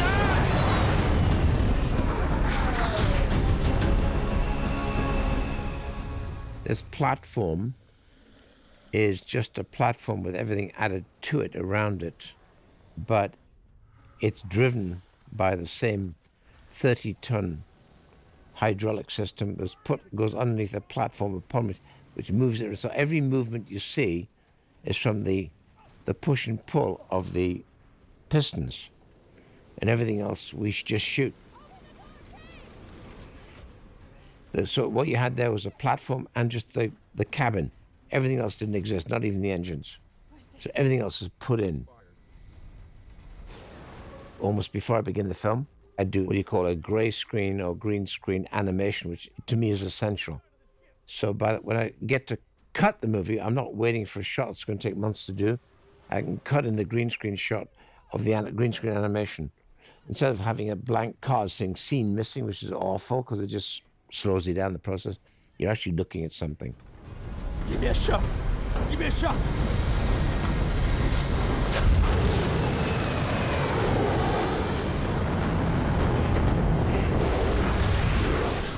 You're going to burn him. Starboard side! I'm gonna try and torch the fucker! Plasma. He's going to be burning when he comes up. Doesn't care. Shit, we can't get it! Hold tight, hold tight! I'm starting my climb!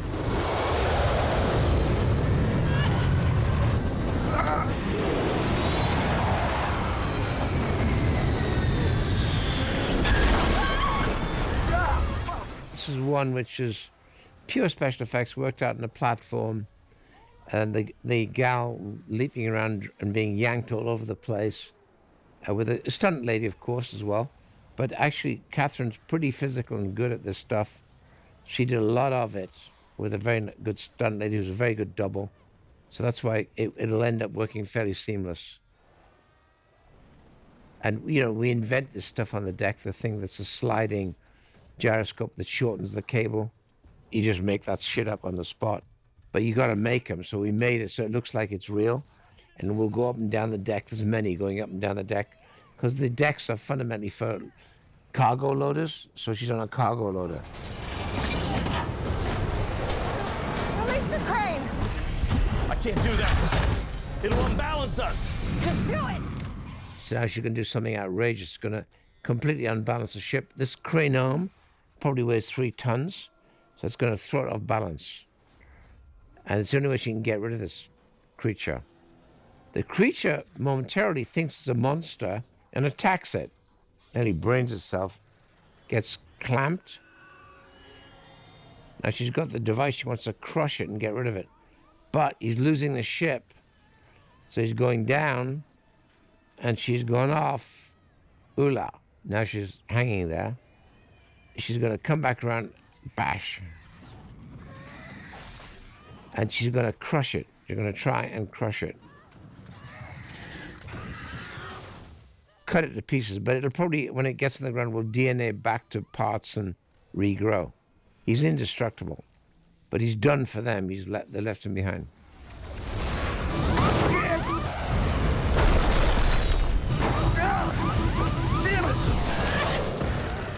Always thought this was rather than realistic, was more fun.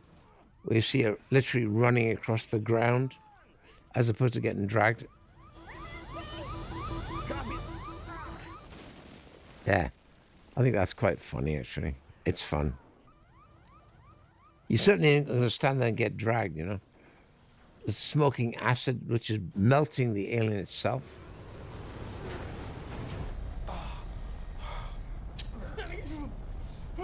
That goes much further. We can see a few teeth. So it's kind of quite nasty.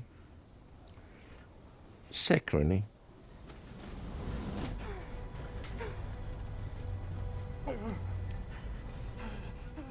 These pads, we made these pads up based on the Vietnam pads that are field dressing. But by then they'll have, I think, temporary flesh in the padding. You'll clip it on, it'll be growing. So when we come to get on board the ship, we see his face already being implanted with those balls of what look like plasticine of flesh. You put them on, spread them out, and the flesh will start to join. This all scratches the surface of real technology, you know.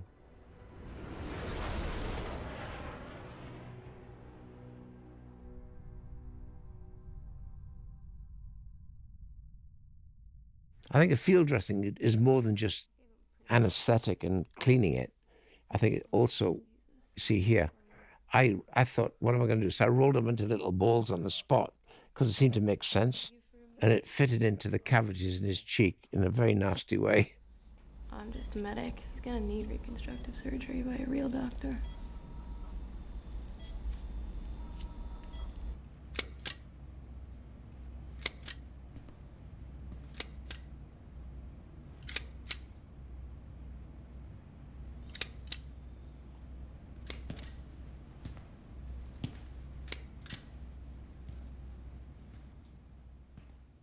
I don't think anyone thinks the film is over now. The trick is to keep it going. Now we know he is very suspect, but she's not sure yet. So now the audience is working it more than she is, thinking he's definitely going to do something. That's David. Isn't that David or is that Walter? You don't really know.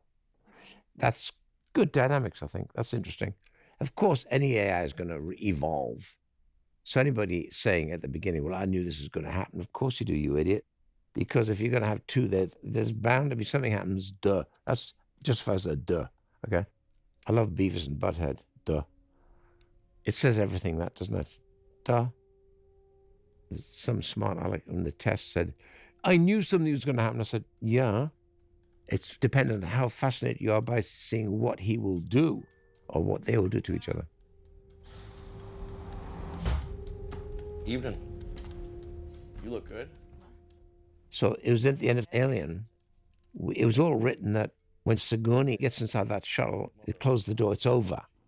And I felt it was flat. It needs another evolution, so you need a fourth act. So I sat down and wrote the fourth act, which is what would happen inside the escape shuttle. And it cost money, so they didn't want to do it. But I think it's the whole difference of the film. And then when I had to go and pitch it, extra 5 days shooting, because it came outside, fell, got burned, went back inside, blew it out again. And I had to hoist the shuttle up vertically so when you can do the space thing. And it was worth every penny. So here, I thought an end on an end on an end and on an end.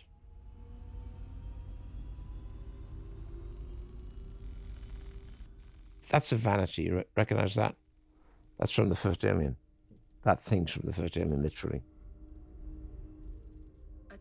I think you're beginning to think, now, you're looking at him, and now we suspect that we don't know what it is, but there's something about him. Now, Mother has informed them that there's an unidentified life form. There is an unidentified life form on the ship.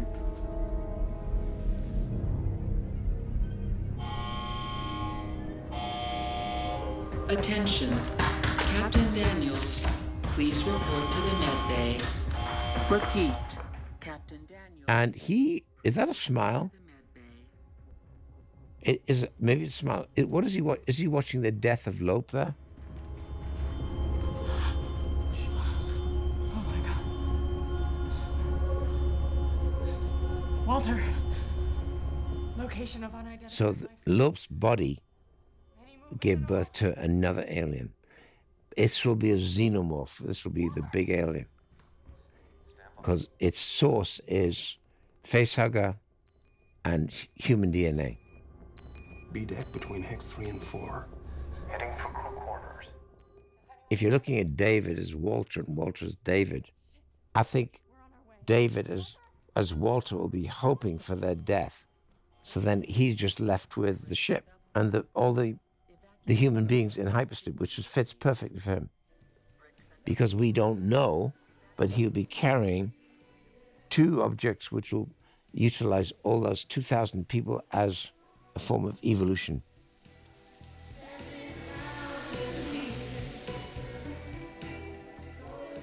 Didn't want to show too much of him, keep him exclusive. I thought this was a pretty good way of saying he's there. That's good. See that behind? The shadow? That's the guy in the costume. It's quite good. But then that's nasty.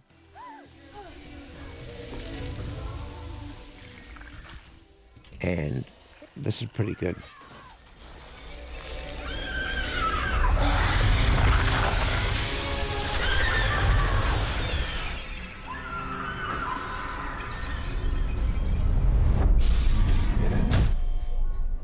Seal B39. B39 closed.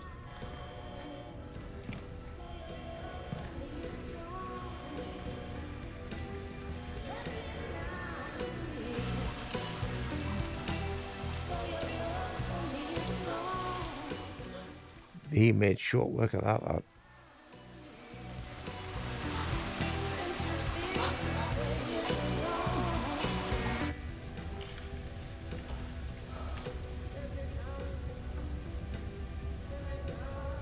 Walter. Where is it? Daniels. This way.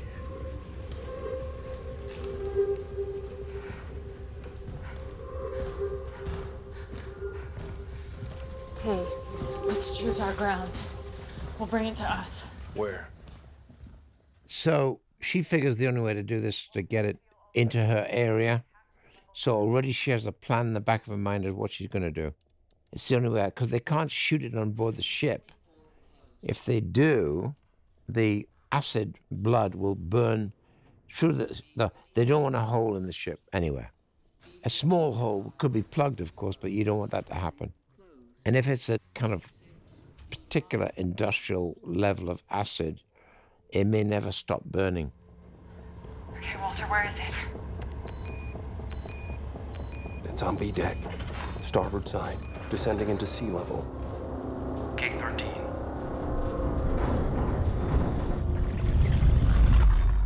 So this is what the alien sees, because then I don't have to show the alien. I just show its point of view. It's kind of interesting. It's consistently organic. Based on, do you have floaters in your eyes? Got a floater? Well, it's kind of going along with that. Does this thing have floaters?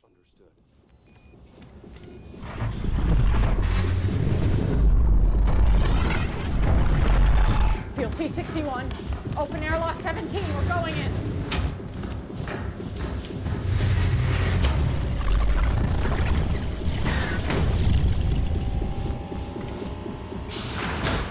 K-12, secured.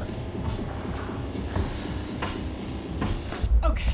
Keep him in knuckle 12 till my say.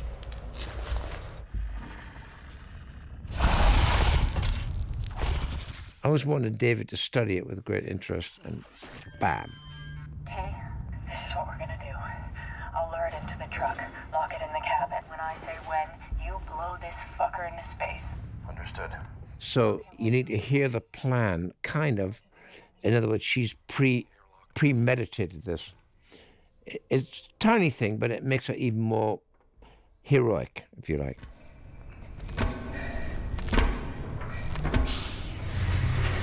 Walter, move him into airlock 18.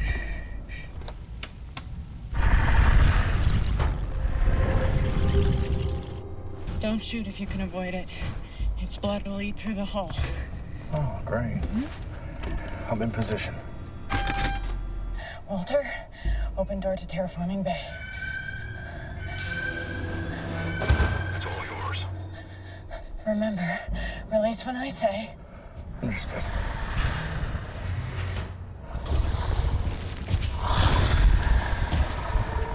Let's kill this fucker.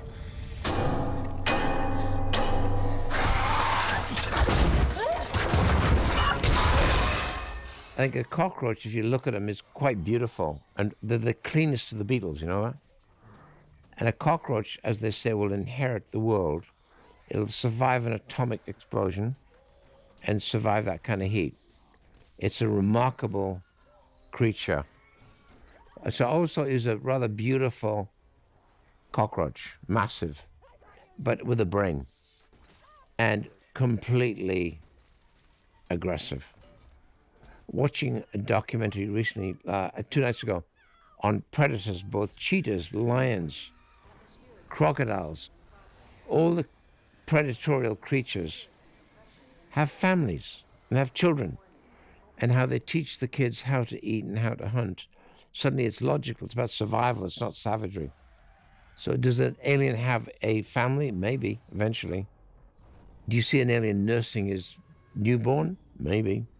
Seeing a cheetah teach her children to hunt and then to avoid the one that can kill them is what I call the garbage disposal unit of the hyena. They are absolutely deadly. They'll take the babies. They always go for the babies.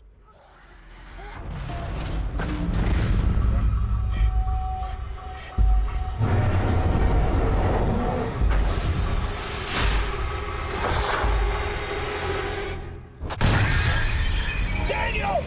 Heads up!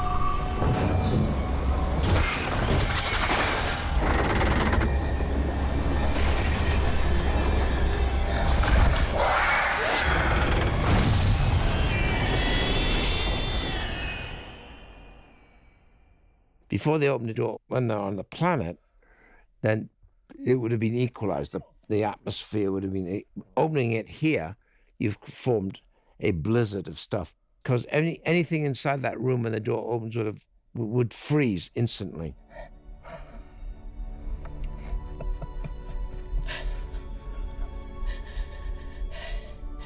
You want to give a girl a hand? Very Hollywood line. Is he disappointed, relieved, or what? There's something going on.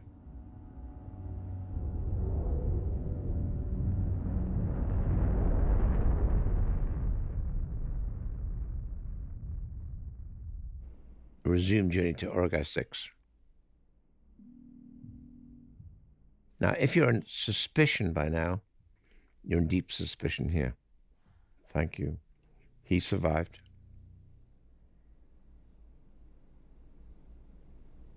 You're next, Captain. Would you go to sleep in the casket in that room? I wouldn't.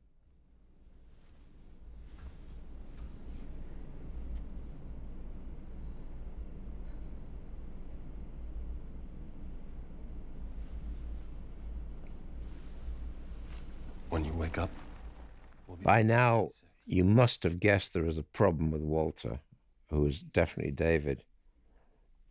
But now I hope you're curious enough to know what on earth is he up to. it will be a kind world. That's on the day, so just tucking in the kids. She discovers here. She mentions something he doesn't know what she's talking about. Walter? When we get there, will you help me build my cabin?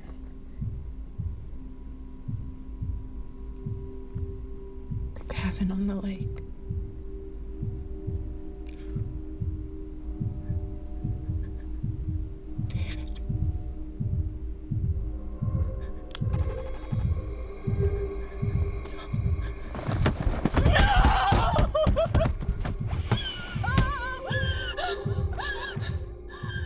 She recognizes David.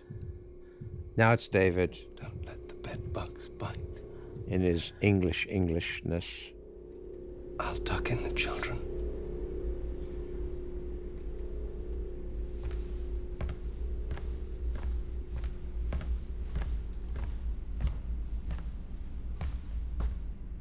Use security code David 73694-B. Welcome. How may I help you? Now you do a full circle on the prologue, because he talks about in the prologue of Wagner's Das Rheingold. And so he's going to ask, this is his favorite piece of music, because it's about the gods entering Valhalla, and the gods are false and artificial. And that's his favorite thing, because he feels that he is a god. And what they don't know is, you think, okay, how is this going to be valid? How is he going to have the seeds of the alien on the ship? What opportunity do you have to bring it on board? And here's the answer.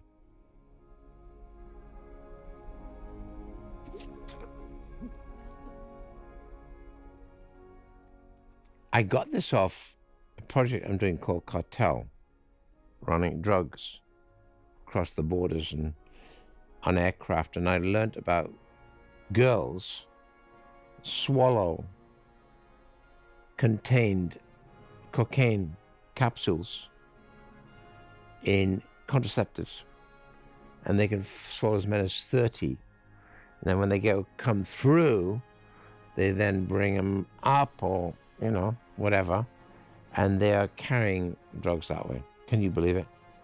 And I thought that was a pretty good way of getting alien babies on board.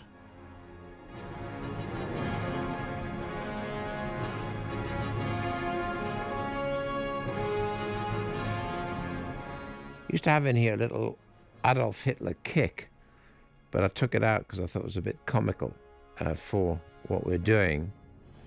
But it came off me seeing a documentary footage of Adolf Hitler in Berchtesgaden on the Eagle's Nest. He was just celebrating some victory and gave a champagne glass to Goering or something and did a little heel click. Like Chaplin, it was shocking. I was surprised he was so fit. On course for Orgai 6. Hopefully this transmission will reach the network and be relayed in 1.36 years. This is Walter signing off. Security code 31564-F.